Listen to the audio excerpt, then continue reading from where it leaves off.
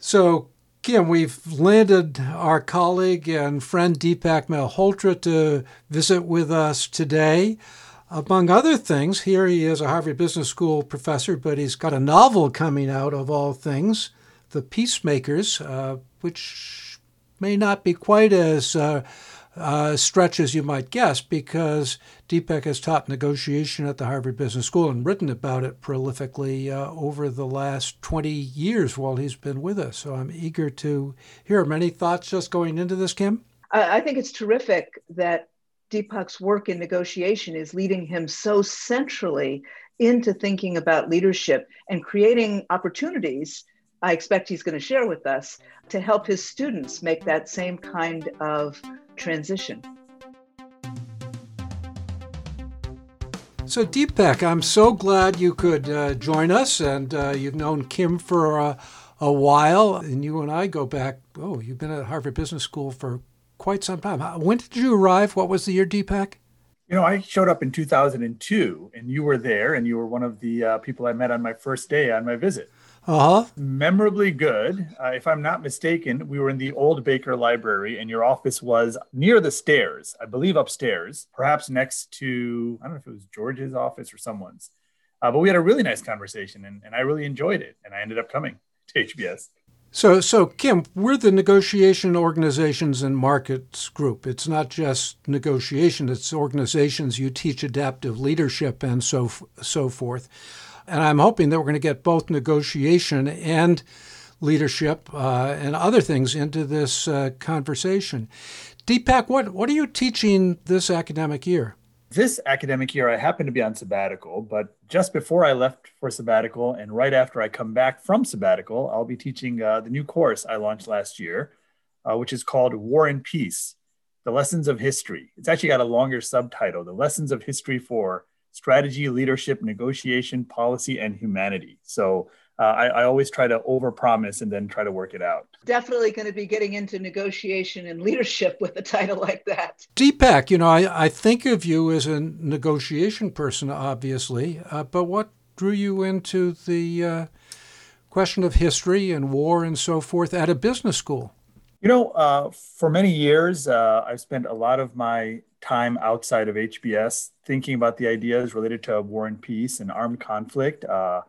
I spend almost all of my free time studying the issue, and I do some pro bono work with governments that are dealing with armed conflicts and intractable or protracted armed conflicts, and thinking about how to navigate those situations, especially from a negotiation standpoint.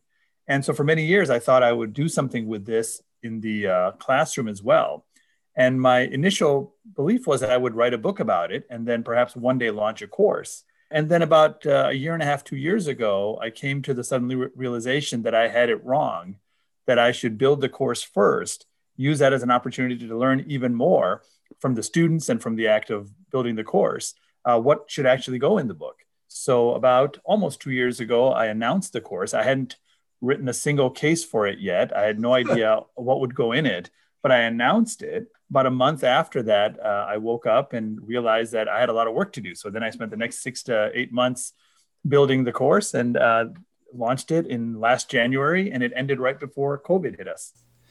So, Kim, I don't know if you know this, but you kind of skipped by it without pointing to it. You did some work in South America, advising on peace and so forth. In a broad sense, obviously, that's part of the negotiation portfolio. But where were you working and what were you doing? The work that I do in this area, and it's all pro bono, is actually with a good friend of mine. His name is Jonathan Powell, who was the former chief of staff to Tony Blair. He was also the lead British negotiator on Northern Ireland. And after he left political office, he started an organization called Intermediate. And what he does through this organization is he advises heads of state and other entities on ending armed conflicts. And so all the work that I do in any part of the world is actually through Intermediate and through Jonathan. He and I speak relatively often, and we discuss whatever problems are going on. And if there's anything that I can add strategically, any insights that I can add to what he's advising these people, then he takes it with him. And that's sort of been my way of leveraging his great ability to be speaking to the final decision makers, and the fact that I have a lot of constraints on my time being a full-time faculty member and a and a parent of 3 kids, that seems to be the best way to leverage, those resources. We're going sideways a little bit here, Deepak, but I'm wired to my headset here. But I could go to my bookshelf and pull off a Jonathan Powell book. He'd been involved in the troubles in Ireland and switched his views about negotiating with terrorists. He believes that they ought to be at the table. That's right. In fact, the title of his book is actually Terrorists at the Table. I think that's the name of the original book. I think for the US version, or maybe the other way around, they changed it to Talking to Terrorists. But in any case, the idea was that, yes, if you want to solve a problem like this, you need to talk to everybody that's involved in the problem, and then think about how you create a path from where you are today to an endpoint where maybe you can resolve these issues in some way other than war and fighting, which in many cases hasn't shown a good outcome. So that makes sense, Deepak, as you describe it, but it's also a controversial proposition. What's the kind of response that you get from taking that perspective? Well, there's 2 kinds of reactions, and I think you're probably hinting at both of those in what you said and how you said it. One is, of course, is it going to work, right? So there's some people that will shake their head and tell you it's useless, it's meaningless, it's a recipe for failure, because usually they're thinking about the conflict that they know best, maybe in the country they're from or the region they're from, and they know how many times previous attempts at negotiation have failed. So they're just not saying you shouldn't try, they're just thinking it's not going to work. And then there's some people that would say it's perhaps immoral or unethical even to do so. These people have blood on their hands, they've committed all sorts of atrocities, and is it even right to be negotiating with these people? And I can understand both of those. If it was easy, it already would have been done. If anybody could just walk in with a few more negotiation ideas than the last person, or was a better communicator in some way, this wouldn't have been going on for as many decades as it has. And the longer it goes on, yes, there is a lot to consider when you decide to talk to somebody on the other side. But I would differentiate between the other side in lots of ways, not least of which is thinking about, are these people themselves potentially considering a way forward that involves putting violence aside? And if so, it's still going to be a lot of hard work, but it seems to me hard to not attempt to do so for me, simply because the number of people that might die going forward is just a cost I would not be willing to accept. Your PhD was in organizational behavior, is that correct? That's right. So I understand that you've taught negotiation at the Harvard Business School for quite some time, and extremely well, I might add. But what from, if you will, the business school view of negotiation, from looking at the kinds of cases, doing the sorts of exercises that we do, is relevant to these bloody disputes that you've been advising on, and vice versa? Has your experience the last couple of years in that field informed the teaching that you do, if you will, about more conventional negotiation? The way I teach negotiations, and I assume the way many of us teach negotiations, is we sort of distinguish, maybe we use different words for it, but distinguishing between principles and tactics. The principles that we talk about are near universal.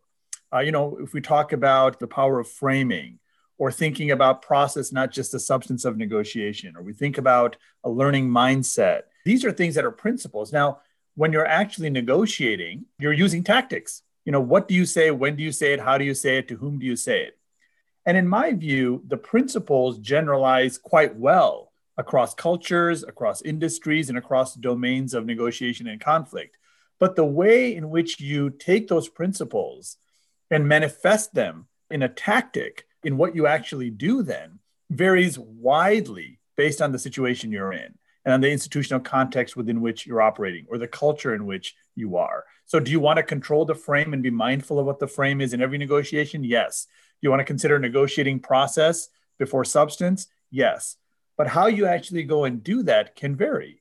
And what I would say is the things that I learned thinking about negotiations in the business world and advising businesses for a very, very long time helped me develop those principles and gave me some facility with how do you take those principles and apply them in different contexts. so that when I went into this other field and started working with Jonathan, he could recognize some things that were familiar to him, but also some new things that he hadn't quite thought about, but which might be relevant to the conflicts and negotiations that we're doing.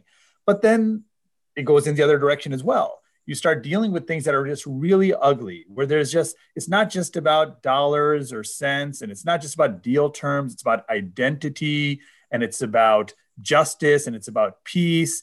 All of a sudden, other things become more salient to you, and you realize that there's actually some application of that in the business side as well. And so, when I teach family business negotiations, we have a families in business course at HBS. Occasionally, I've taught some negotiations in it. I'll often start out by saying, we're going to be talking about negotiations, family businesses. I usually teach negotiations to businesses, and then I do some work on armed conflict and negotiating with insurgencies and terrorism in very, very difficult situations. Family businesses are somewhere in the middle of that spectrum. And, you always get a chuckle because everybody understands exactly what you're getting at, that some of those elements of identity and respect and non-financial concerns and a long shadow of the past and uncertainty and ego issues can exist in a lot of even business contexts. So when your students sign up for the course, it sounds like they may have some inkling really that those dimensions of a negotiation are going to be important to understanding what the possibilities are, but by thinking about this very specific context, but then extending it out to thinking about family business. What's the most surprising thing that's happened in your classroom so far, Deepak, as you've been introducing business school students in the main, I guess, to thinking about war and peace? When I started the War and Peace course last year, I had absolutely no idea how any of these classes was going to go. There was maybe 2 sessions that I had taught previously in different negotiation courses, but all the rest of them, the other 12, were completely brand new. And so every class, went either decently close to plan or nowhere near plan. The one that was probably the most shocking day, we were doing World War II. We did 2 days on World War II. And there was 2 things that really took me by surprise. One, I had set aside a certain amount of time to talk about the decision by the United States to use the atomic bomb on Japan, on a city, for the very first time. And the question that was raised was, should they have done that, or should they have found a different way of trying to deter the other side and try to reach some sort of agreement or an end to the war? And I thought it would be maybe a 10, 15-minute conversation. And it was like, not to sort of state the metaphor here, but it was like I dropped the bomb in class, and people were getting emotional. People were upset. It went on for the entire rest of the class, like maybe 50 minutes of discussion, and the class ended, and there was absolutely no good resolution or framework for thinking about what we had just gone through. So I had to start the class the next day, just sort of revisiting it. And I spent that whole evening thinking about how do I put everything that we've talked about today in some format that isn't just sort of an interesting discussion, but something that maybe provides some level of insight. So that it really took me by surprise. And I think one of the reasons it happened was up until then, we were sort of moving up in history. We'd gone through, the Peloponnesian Wars, and we talked about World War I. We got to World War II, and all of a sudden there were students in the class who knew people that had been affected by it directly. Someone's grandparent had died at Pearl Harbor. There were a number of students whose parents had been grandparents or granduncles and aunts had been in concentration camps. There was someone whose grandfather had been in Hiroshima when the atomic bomb was dropped. And he didn't die, he was a little bit on the outskirts, but was affected by it. And all of a sudden, people are telling these stories. And I just hadn't expected that level of relatability to show up sort of so early in the class for these young students. But it did. I think, it can be good and bad, right? So the right amount of emotion and relatability and heat in the classroom can really help people care about the subject more and focus more, et cetera. But unless it's managed well, it can also sometimes make it that people are just confused or upset. So I think that to me was sort of an interesting experience. And, I'm pretty sure next year, I'll get that part better and some other part will surprise me. Deepak, let me jump in here. I was unaware of your experience in the class. I've mostly been teaching negotiation at HBS, but for 5, maybe 6 years, I taught a course which I inherited called The Moral Leader, which read mostly literature, plays, and things of that sort, but we read a little bit of history, and one of the classes was, in fact, on Truman and the decision to drop the bomb. The feelings were just as strong there. We have an international student body at HBS. Maybe at that time, 10% of my students were former military, mostly, but not all from the U.S. So at some point, I'd love to compare notes with you on that. But this has also made me think of something else, Deepak, and that is that you have a tendency, and I may be flattering myself a little bit, I have a little bit of it myself, of trying new things. You commit to teaching a course, and then you realize I'm going to have to work hard to put it together. I've done that, and sometimes it works, sometimes it doesn't. But now you're trying something entirely new. You have a novel, not a history, not a textbook, but you have a novel that's coming out imminently called The Peacemaker's Code. I'm sure our listeners want to hear about it, but I'm also interested in what you're bringing to it from your teaching negotiation and how it is further, in the same way that your experience in South America and other parts of the world have informed your teaching. So that's a big question. You can chew on any part of it that you want. It is the thing that is most on my mind these days as I sort of polish up the novel and send it out to print. And it should be available on February 24th is the launch date for it. It'll be available on Amazon pretty much around the world. The Peacemaker's Code, what's going back to the sort of general theme we've been talking about and trying different things. I discovered a little while ago that almost nothing I do anymore as part of my job or in my career is in any way a linear progression of or easily predicted by what I started out doing when I interviewed with you and joined Harvard Business School. I was a negotiations, org behavior person working on trust and trust development and contracts. And now the work that I do work on armed conflict, as we discussed. I teach a course on war and peace. I do work on gun violence in the United States and how we might be able to address it. I do work with doctors who are having difficult conversations with patients with terminal disease. And I've written a novel now.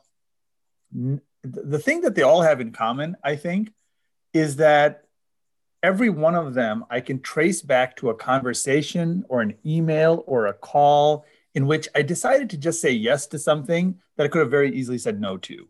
So much so that it makes me think about all the other things I might have been doing right now if I had said yes to a few more things. I mean, my day is completely defined by all these projects and these ideas and these ways of thinking about my role as an academic that are just not written down in the job description. Certainly, I mean, writing papers or publishing books and teaching, broadly speaking, of course, that is what we do. But the domains that I find myself interested in. And I think the Peacemaker's Code actually came out of a conversation I had with this young man named Zach Perkins, who is a CEO of a company in the Boston area called CollegeVine. And I'm an advisor to them. I'm on their board. And he and I were having a strategy meeting right before the COVID shutdown. And he just happened to drop in, I have an idea for your next book. If we have time at the end, let's talk about it. So in my mind, I'm thinking, okay, he's an entrepreneur. He's probably going to think of something like negotiating for entrepreneurs, which is an idea people often give. So we get done talking and we had a couple of minutes. I'm like, well, what do you have in mind? And he says, so my roommate and I were talking last night and we raised the question, if an alien spaceship landed on Earth and we knew nothing else about it other than an alien spaceship has landed on Earth, we had no other information, and we could only send in one person to go inside and try to figure things out, who would you send? And I guess they were discussing this, and he said, we decided that we would send you. And we would be really curious to know what would happen. How would you plan for it? And what would be your strategy? And I kind of laughed and sort of nodded along because, it's actually a really cool hook But of course, I have zero interest in writing something that sounds anything like that. Sci-fi is not my thing. So anyway, we ended the conversation, but over the next 4 weeks, I could not get the idea out of my mind. Now, of course, it evolved and changed and all sorts of things started happening. But a month later, I was like, you know what, let me try to write the first couple of pages of where and the sort of that seed of an idea is pushing me to go. And then I wrote the next day and the next day and the next day. And then I wrote for about 85 days straight. And I had a 150,000 word novel. Along the way, I had about 20 people reading it, maybe 15 people at the time, giving me sort of feedback. And I loved it. And what ended up happening was I had originally planned to write my book on War and Peace and start that this last summer. So I had all these War and Peace ideas going on. I had this hook from Zach. I had this time, partly because of COVID and partly because I just wrote from 11 p.m. to 3 or 4 in the morning every night, just myself. And what ends up happening is this book is a novel and it's meant to be fast-paced suspense, mystery, twists and turns, but embedded throughout are all these lessons that came out of this class on war and peace and strategy and negotiation and sort of the human condition. And so the main character in this book happens to be a historian who's brought in to help deal with this really big problem. And through him, all sorts of real insights and lessons get woven into the story, but it's still meant to be first and foremost a fun read. And so again, you know, if I hadn't had that conversation, if I hadn't said yes to that meeting and hadn't said yes to that discussion, and then, or if I just dropped it afterwards, there would be no book. And I couldn't be more delighted than to have this book at this point. Just to be sure that people understand, this is The Peacemaker's Code by Deepak Malhotra, available very soon from Amazon. Kim, I'm mindful of the clock here, but any last comments or questions for Deepak? So Deepak, just listening to your saying yes as a principle to so much of your life and work, is there a leadership lesson in that for the students in your class? Yeah, you know, depending on how we define leadership, and certainly you would be more of an expert on thinking about how to think about these ideas than I am. But I'll tell you what I do think is generalizable here, and maybe it comes in sort of two pieces. The one thing that I learned in my life, this is just through sort of experientially, is that I am not okay with limiting my sense of self because of my circumstance. And so when I was working at a consulting firm in 1996 or so, I didn't last very long. And the reason is because I felt like I would go to work, I'd have a game face on, I had to be a consultant. And only when I got home did I get to really be who I am. I was me with my friends. I was me when I was reading a book. I was me when I was joking around. I was me when I was, doing all sorts of things. But at work, I had this game face on and it just didn't sit right with me. And so I decided at that point to get into the habit of doing something that I've advised a lot of my MBA students to do since then, which is to quit. I gave a talk to graduating students some years ago where the most memorable thing that people tell me about since then is I told them to quit early and quit often. And I made the point that, it's not always hard to identify that something is not quite feeling right, but it takes a lot of guts to quit doing what you've been doing and staying on the path you've always been on and sort of pursuing those things. I personally think that quitting takes a lot more guts than not quitting often. And so being able to sort of identify that either your work or your environment or your job description is limiting your sense of self or your sense of identity, and it's forcing you to sort of start seeing yourself a certain way, to me, that's not okay. There's more to everybody than we get to express at work. There's more to everybody than we want to enact in our lives. There's more to everybody than, the channels we usually are given to share with others. And so even if you can't find a way to switch careers or switch jobs or revise your job description in a very substantive way, it doesn't mean you should lose sight of those other aspects of who you are. A part of you is not being expressed, is not getting an opportunity, but it's still who you are. And if you can find other avenues and channels for doing that, I think it just makes you a happier person, a more fulfilled person. And it probably allows you to create value in society in the way you most would like to do, rather than the way you're necessarily doing at this moment. Wow. That's a terrific close. This week need to get you back at some point, Deepak, but thank you so much for joining Kim and me on agility at work. Kim and Mike, thank you so much. So much for the time that you spent with me. It was great talking to you both. Wow, Kim, that was something. We could take any small bit of it and have wonderful ideas to play with. I'm not surprised because I've seen Deepak teach and lecture and so forth. He has so many great ideas and he models them. That's the thing. You're getting on at least two, probably more dimensions. What was your thought, Kim? There is a leadership lesson, if not two or three, in his comments. To be open to your own experience, to be willing to learn, to be willing to challenge yourself, and to find joy in all of that came through loudly and clearly. And what a rich and wonderful career. What a way to approach the classroom. There's a lot in his class, I'm sure, that his students will find unique about their experience at HBS. Well, great to be with you, Kim, and we'll get together again soon. You bet, Mike.